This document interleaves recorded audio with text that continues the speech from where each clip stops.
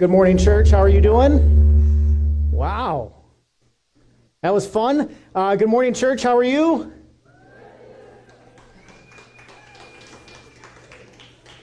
That's probably the most significant improvement I've ever experienced on the hello. My name is James. I have the great joy and privilege of being the pastor here at Christ Point. If you are new, thanks so much for being with us this morning. I want to invite you, if I could, to pull out your phones. Pull out your phones. Cell phones. Who has a cell phone? Handy dandy cell phone. Don't be shy. Pull out your cell phone and go to the App Store and look for this app, the Church Center app. The Church Center app. It's going to look a little bit like this. You'll see it on the screen.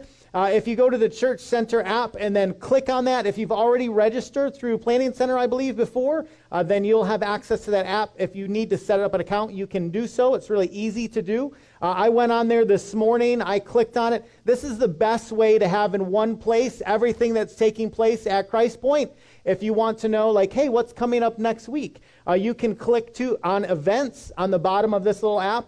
And there is, and I thought this was funny. I was over here this morning and I did this, and it was humorous to me because the first picture on here, you can't see it from where you are, but it's a picture of yours truly, your pastor, putting food in the back of Catherine Foster's car to take to Mission City Church. And we have next week, we're collecting groceries for Mission City Church. I found this humorous because this was such a pastor move. Kalina was taking pictures on this particular Sunday. I didn't do anything that day with the food, but I saw that Kalina was taking pictures, and so a classic pastor move is to make sure you get the shot of you actually doing something, even when you weren't doing anything. And so the picture here is your smiling pastor putting groceries into the back of Catherine Foster's vehicle, even though that's the only thing I did all morning.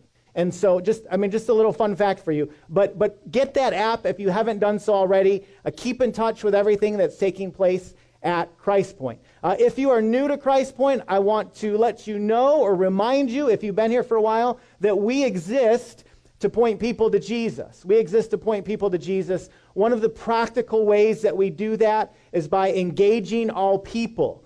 People in our community, people in our own backyard, and people all around the world. And so this morning, I want you to hear from Lottie. She's going to come and share with you a very practical way that we can engage all people next week. And so let's give it up for Lottie. Thank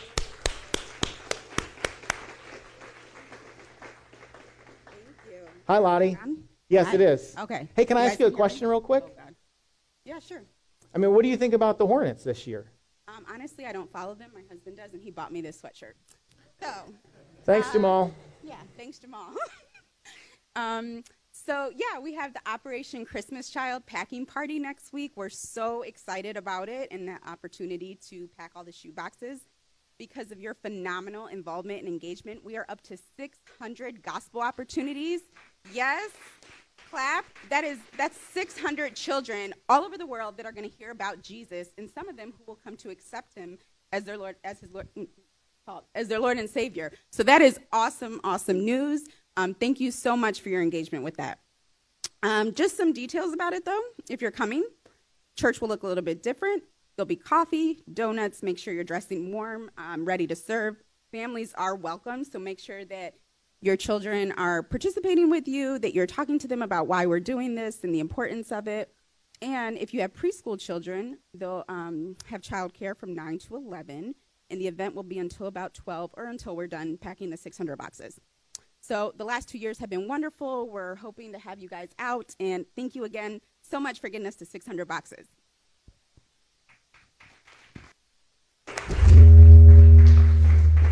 Thanks. No, you did fine. That was great. Sorry about the feedback, everyone. Wonderful. Let's pray together as we open up God's Word. God, what an incredible opportunity that we have as people to be a part of what you're doing, not just in our own backyard, but around the world. We thank you for the opportunity that we have next week to put together shoe boxes for 600 little boys and girls around the world who will not only receive a gift, but will receive the gospel, which is the best gift anyone could ever receive. Lord, thank you for the opportunities that we have leading up to this event to prepare for that day. So much work and prayer has gone into it, and I give you thanks for the many hands who have made that possible. God, we pray expectingly that you are going to do something great for your name's sake, and we just give you thanks that we have the opportunity to be a part of it. Lord, now I thank you so much for your living and active word. I thank you that we have the opportunity to open it together and to learn from you. Thank you that you have spoken to us, that you haven't remained silent, that your word is practical for life, and it is used to form and shape us for all of eternity. And so I pray that you might do that now. God, we love you. We pray these things in Jesus' name and by your Spirit. Amen. Kiddos, you are dismissed if you have not yet left. Oh, you haven't. I see movement. Wonderful. I just wanted you to stay for my prayer. Lovely. Goodbye. See you, kids. Good talk. Wonderful. Well, I will never forget the sound that I heard in the hallway of 8th grade. Two 8th grade heavyweights were going to fight. And other students had caught wind of what was taking place, and they began to gather outside of gym class and form a circle because they wanted to watch and see what would unfold. They also wanted to protect the students from the teachers so the teachers didn't break up the fight before the action started. I still remember the two 8th grade boys as they approached one another. It was clear on their faces that they didn't want to talk things out. Right? They were about to throw down. I'll never forget it. And it's not that I'll never forget it because of what I saw. I'll never forget it because of what I heard.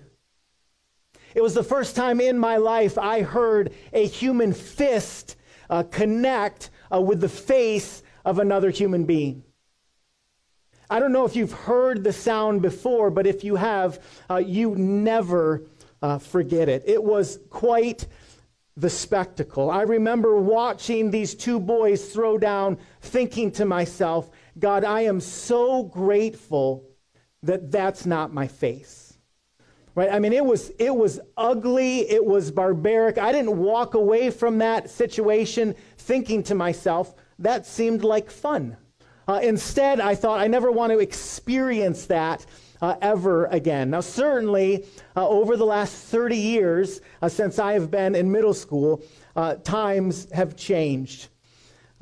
People no longer watch fist fights from a distance.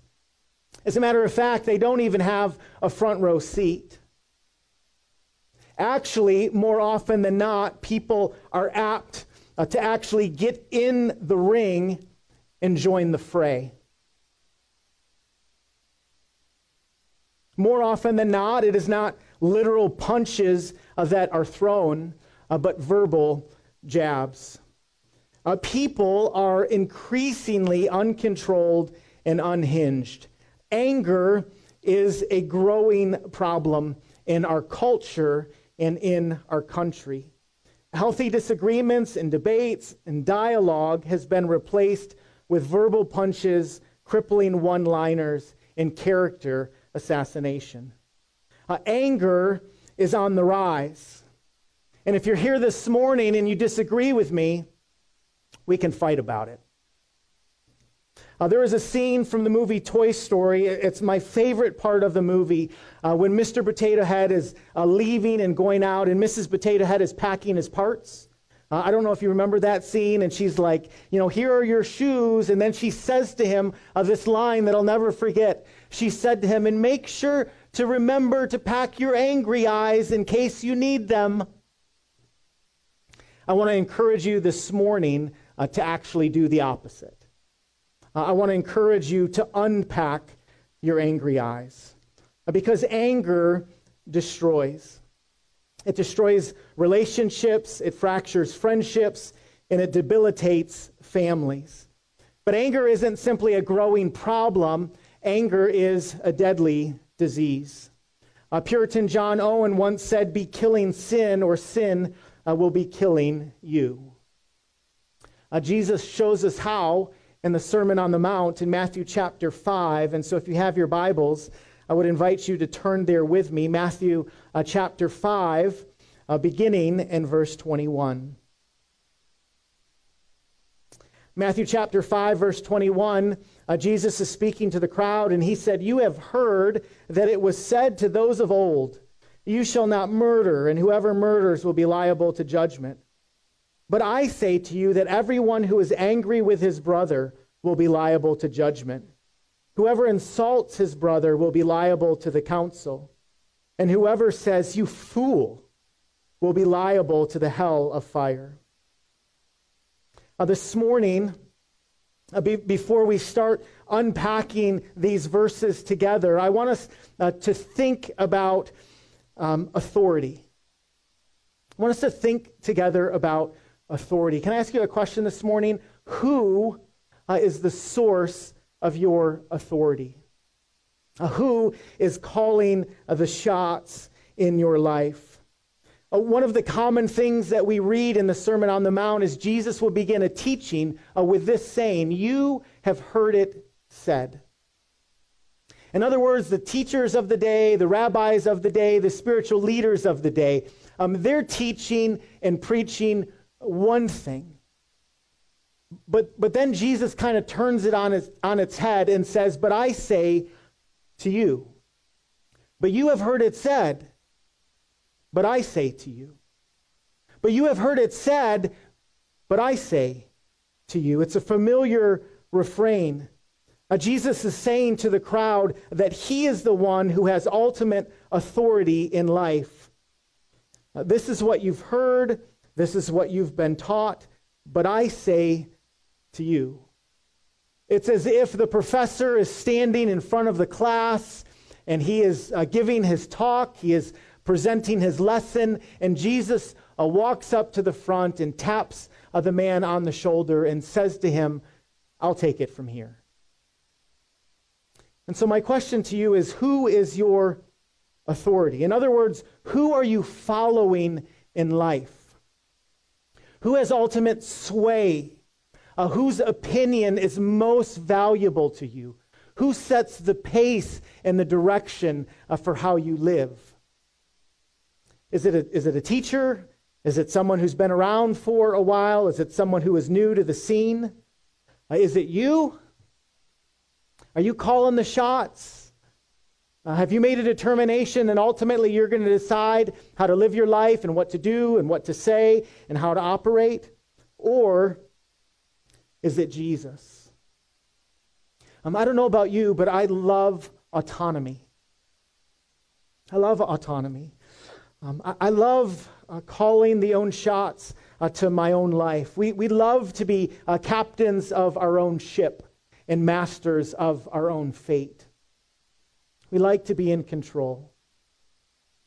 But one day Jesus gathers a group of people on a mountainside and says to them, "You have heard it said, but I say to you." That question of authority changes the way not only we read the Sermon on the Mount, it changes the trajectory of our lives. With that being said, I just want to point out just a couple observations that we see from the text. A first observation is that I want us to be reminded of is that Jesus is not agreeing or disagreeing with the Old Testament law. Jesus is not disagreeing with the Old Testament law. When Jesus says, "You have heard it said, do not murder," Jesus is not correcting that teaching and saying something completely different. Right? He's not telling people, "Hey, like murder under certain circumstances is okay." I think we know inherently that it is not. And sometimes we debate about things like just war, or maybe we debate things like the death penalty and whether or not that's above board or not. Jesus isn't addressing those things. He is saying to the crowd, "You've heard it said, do not murder." And he is actually agreeing with that. Right? If you talk to your buddy and he's telling you a story and he's like, "And so I saw this guy and he looked at me funny, so I killed him." Like you would be like, "Whoa, like time out." We know intrinsically that is wrong. And so Jesus is not taking Old Testament teaching here in this particular verse and throwing it out. He's not doing that. What he is doing, or secondly, second observation, Jesus is not teaching that murder and anger are the same thing. He is saying that both damn you. Jesus is not teaching that murder and anger are the same thing. He is saying to the crowd that both will cause you to be guilty before a holy and a just God. Look at verse 21. You have heard that it was said to those of old, you shall not murder, and whoever murders will be liable to judgment. But I say to you that everyone who is angry with his brother will be liable to judgment. Whoever insults his brother will be liable to the council, and whoever says you fool will be liable to the hell of fire. All sin, regardless of the sin, regardless of what it is serious and deserving of eternal punishment. However, as one theologian noted, not all sin is equal in terms of its effects, consequences, and degree of punishment on the person, on another, or on society. Let me say that again. Not all sin is equal in terms of its effects, consequences, and degree of punishment on the person, on another, or society. Let me illustrate that for a second. So think about stealing. I haven't met anyone who would argue that stealing is a good idea. We would say that's wrong. You shouldn't do that. But if you're 7 years old and you take spare change from your parents' dresser, at their little coin jar, the consequences for that decision is different than if you were to dream up a Bernie Madoff type scheme where you steal hundreds of millions of dollars from people. The consequence is different. A gluttony is a sin. Using food to medicate, thinking that all your problems will go away, trusting in carbs over Christ, is not pleasing to the Lord. But running a meth lab from your basement and distributing it at a local elementary school has a different consequence or punishment. Right? So Jesus is not trying to grade sins here and tell the crowd, murder is really bad, anger is okay. He wants the crowd to know that both of those condemn us before a holy and righteous God. I have a tendency to minimize my sin when I compare it to the sin of someone else. I think, I have my issues, but my issues aren't as bad as his issues. We do this because we want to justify ourselves. But Jesus does not allow that. Jesus said, I say to you, everyone who is angry with his brother will be liable to judgment. Whoever insults his brother will be liable to the council. And whoever says you fool will be liable to the hell of fire. Now you can imagine, I think, if you're in the crowd, the hush that would come over those people. Because I'm going to go out on a limb and say the vast majority of them that day had never killed anyone. But when Jesus starts talking about anger, and he starts talking about the words that we use, it changes the conversation a little bit. Does it not? Jesus mentions three things. He mentions anger, insults, and he mentions the word saying, you fool. First, he addresses anger. There are two words used for anger in the New Testament. One means passion or energy. The other means agitated or boiling.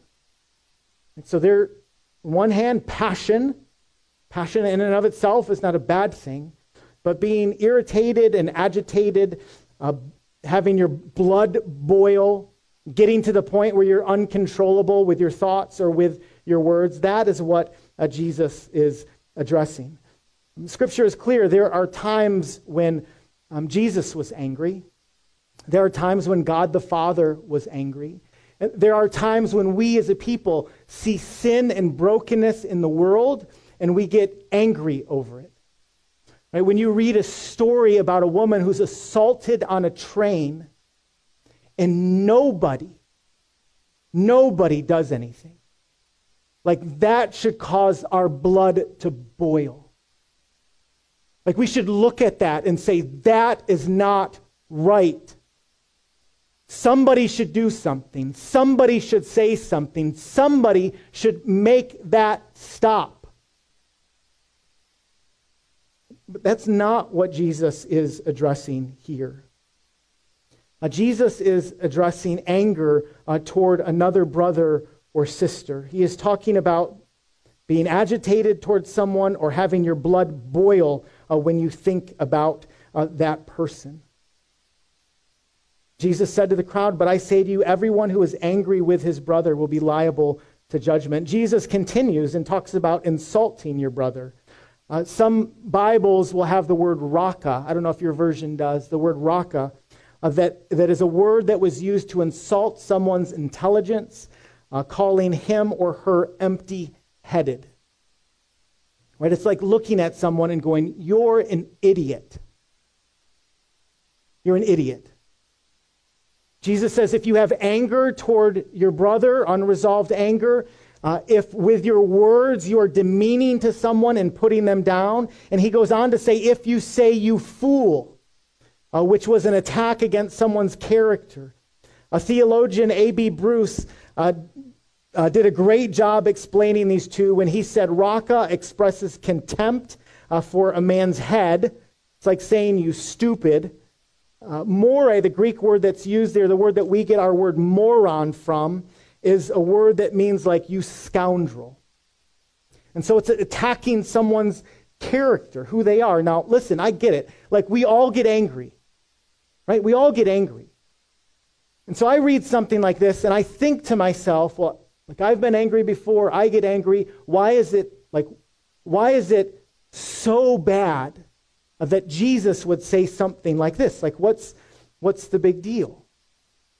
Well, the big deal is when we look at another person created in the image of God, someone who has intrinsic value and worth, someone who God made as a masterpiece. And when we look at them and we shake our fist at them and say, "You're an idiot," we essentially are looking at the work that God has done, and we're shaking our fist at God. Right? And so Jesus, again, is elevating the bar of the law and saying, you have the law down here so you can clear it. You think it's all about not murdering someone. And Jesus says, if you have unresolved anger in your heart, then you are guilty before God. And so, what do we do with it? Because all of us get angry. Maybe we read these verses, or I read them this morning, and you're going, that resonates with me. I've experienced that before. I've felt that before. I've said that before. And so what do we do? How do we respond? And Jesus gives two illustrations. He says, so if you're offering your gift, this is verse 23 of Matthew 5. So if you're offering your gift at the altar, and there remember that your brother has something against you, leave your gift there before the altar and go. First be reconciled to your brother, and then come and offer your gift. This is the first of two illustrations. Jesus is painting a picture of someone who is going to worship. They are going to the temple, and they are going to offer a gift before the Lord. Right? This, more than anything that comes to mind, is a spiritual endeavor. Right? I mean, that's like a cool, like, I'm going to the temple, I'm bringing my gift to the Lord. Like, he's going to love my gift. He's going to be pleased. That's the picture that Jesus is painting. It's like you or me coming to church on Sunday morning. And we put on our best khaki pants, and we iron our shirt, and we think to ourselves, I'm going to go, and I'm going to sing those songs, and I'm going to listen to the message. I might even take some notes to get brownie points with the pastor. Communion, I'm going to take communion. Remember Jesus. Jesus is saying to the crowd, if you are doing that, right, if you're going to the temple to offer a gift, if you're going to church to worship and to serve, and you remember that somebody else has something against you, he says, leave your gift and be reconciled to your brother or sister.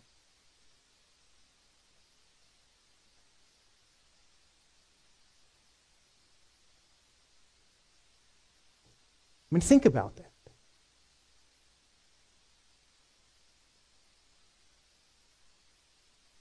You're in church, got your Bible open, worshiping the Lord, and all of a sudden you have this random thought, this person comes to mind. And it's interesting that Jesus doesn't even say someone comes to mind that you have something against. Jesus says someone else comes to mind that has something against you. He doesn't say what it is. He doesn't say what happened, but this relationship has been tarnished. It's been severed. There's a person that you don't see eye to eye with any longer. Not only do you not see eye to eye with them, but you don't want to look them in the eye. Maybe you want to punch them in the eye. Like you're not on speaking terms with this person. What do? Oftentimes what we do is we stuff it. Like we just think to ourselves, well, that was weird. I haven't thought of that person in a long time. Like we had that falling out. We had the disagreement. We parted ways. But whenever their name comes up, or whenever you think about them, or whenever you see them from a distance, you have that feeling in the pit of your stomach. And so what do you do with it? Sometimes we stuff it and we hope that it goes away for the day or for the next 30 years of our lives. Other times we justify our anger. Right? We start rehearsing the conversations back again, or the decisions that we were made, or the decisions that were made, and we think to ourselves, yeah, come to think of it, they were wrong. They didn't handle that well. That's on them. That's not on me. And so we stuff it, or we justify it. But Jesus presents us with another option.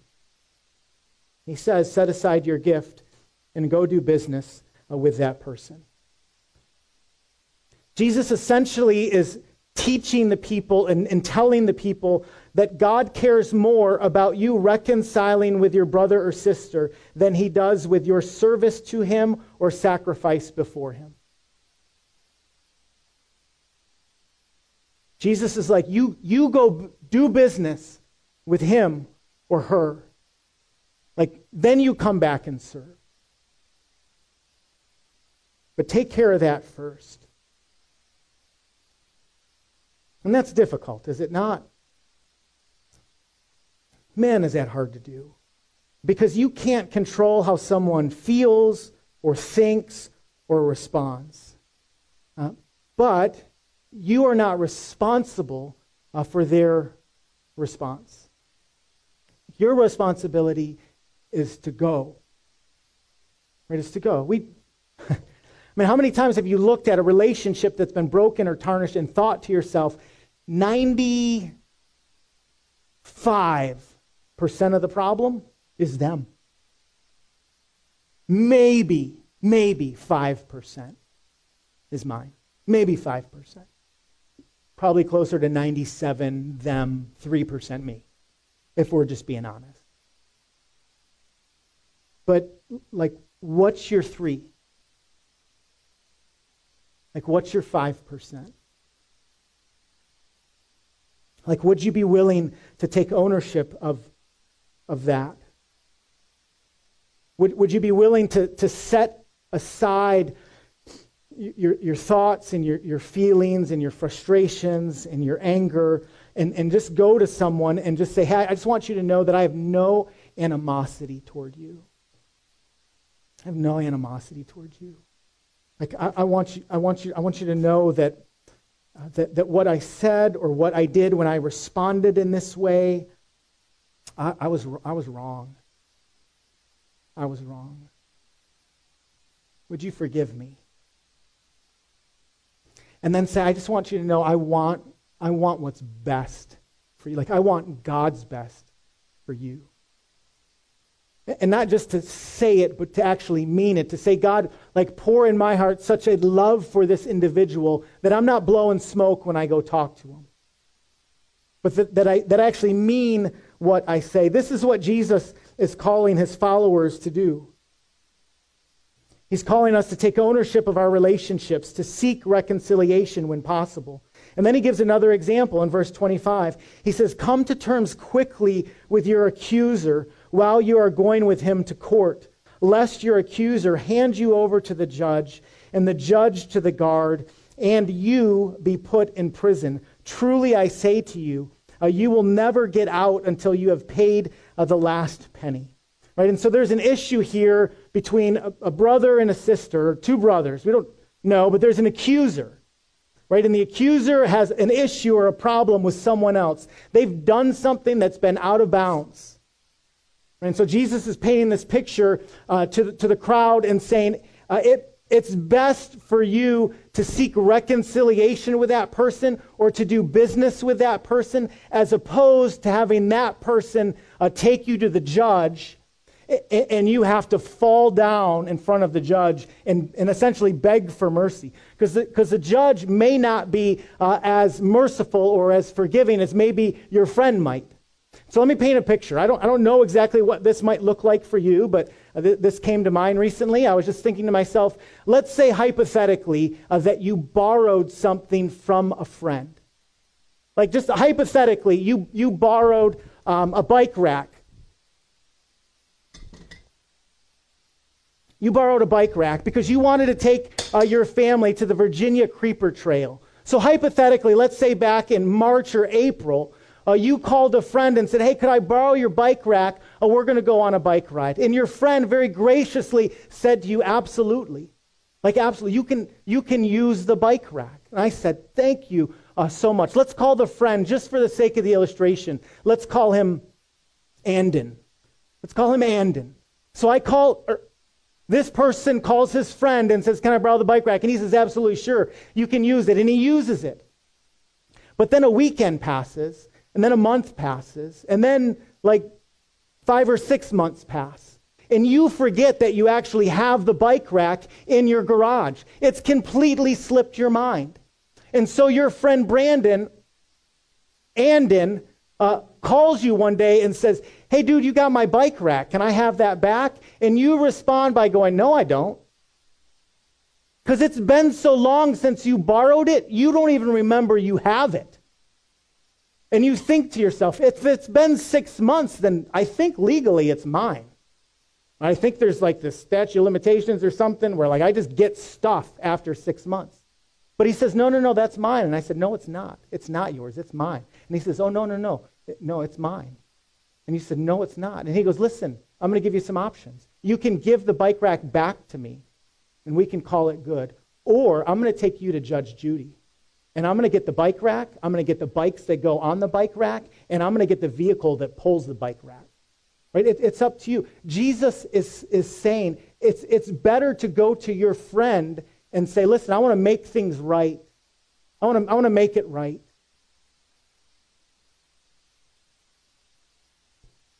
Brandon, did you want this back? I really think it's been 6 months. Maybe 5? Your bike rack's here if you want it. I'm not going to keep it.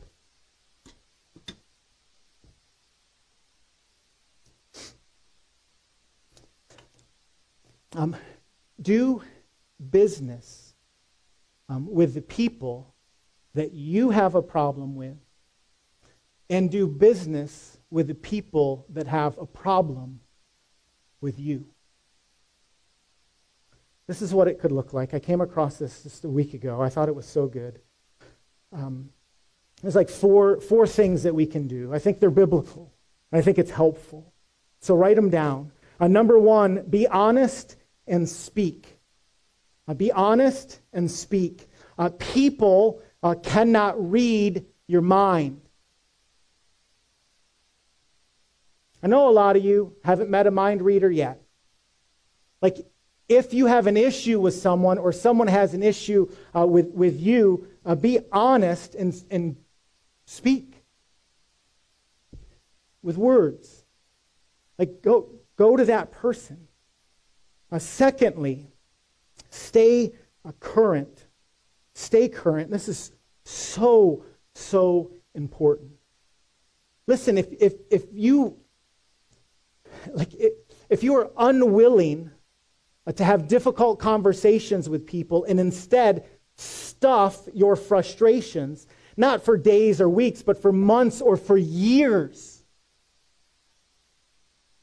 Man, you are carrying around weight with you that you don't need to carry. But if the Lord brings someone to mind and you're thinking to yourself, they said or did something years ago, and you haven't gone to them,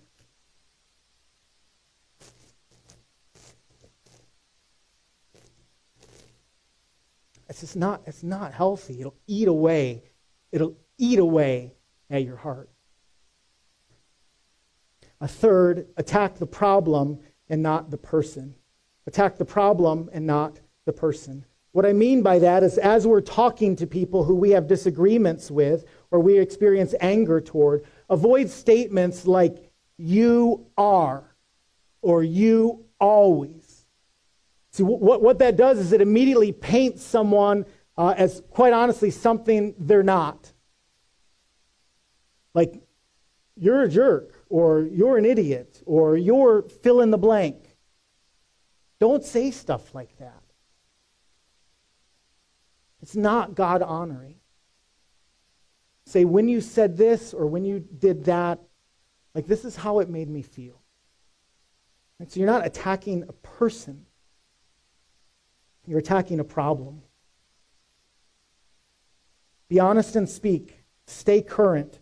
Attack the problem, not the person. And fourth, act, don't react. Act, don't react.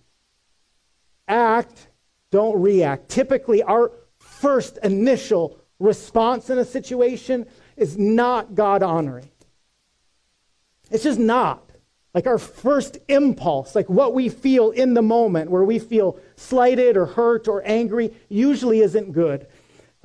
This past Friday, Melissa and I went to have pizza with some friends down in Plaza Midwood. I don't know if you've been there before. There's a lot going on in that place. There's a lot of cool people hanging out there on Friday nights. It's impossible to find a parking spot. It's like looking for a needle in a haystack. And when I say it's impossible, I'm not joking. It's impossible to find a parking spot. And so Melissa and I pulled into this parking lot of some random restaurant. We're just looking for a parking spot. And I could just tell after pulling in and veering to the left that there were no spots. And so I decided to myself, James, just pull it in reverse a little bit and then just leave the lot because there's no spaces there.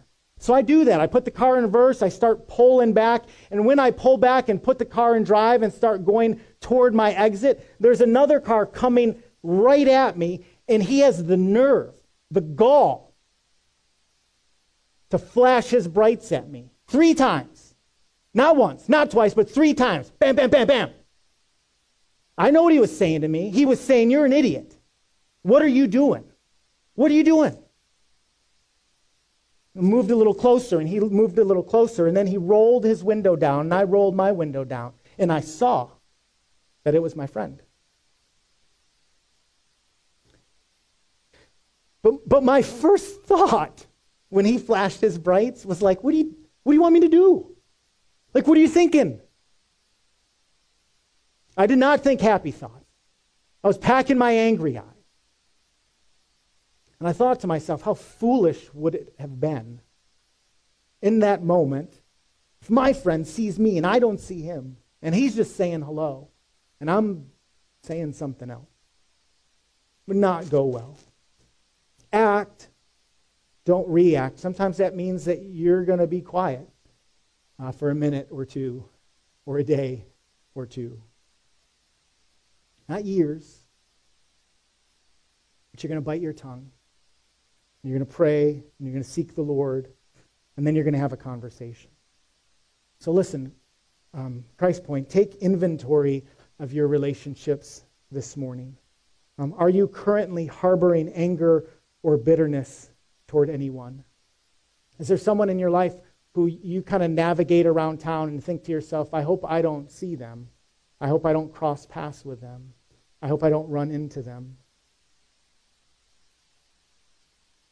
Maybe, just maybe, God is moving you to reconcile with that person. To go to them and to have a conversation with them. And say, hey, let's talk about this. What does it look like for you this morning to take that next step?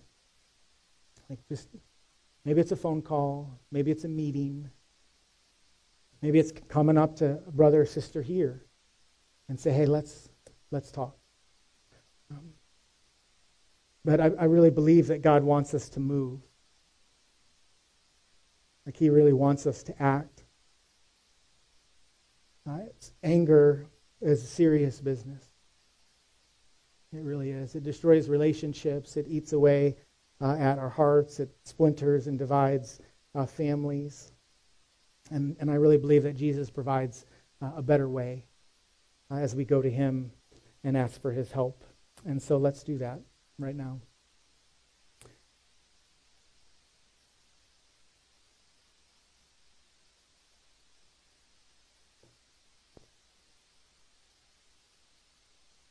God, it seems pretty clear in your word that sinful anger, misguided anger is serious business. And you want us to deal with it. You don't want us to ignore it. You want us to move into it and press into it. You don't want us to stuff it or justify it or cast it aside. And so I pray now, Lord, by the power of your Holy Spirit, that you would give us the strength and the courage to do that. Lord, I pray if there are people here this morning that need to have conversations, whether it be with a family member or a friend or even a brother and sister in the neighborhood or in this place this morning, that you would give them the courage to do that. And I pray that you would be pleased. I really think that when we respond that way, when we see you as the authority in our lives and you call us to move and to function as this kind of people, I really think that pleases you. And so give us the strength and the courage to do that well. God, we love you. We thank you so much for loving us first. We pray these things in Jesus' name and by your Spirit. Amen.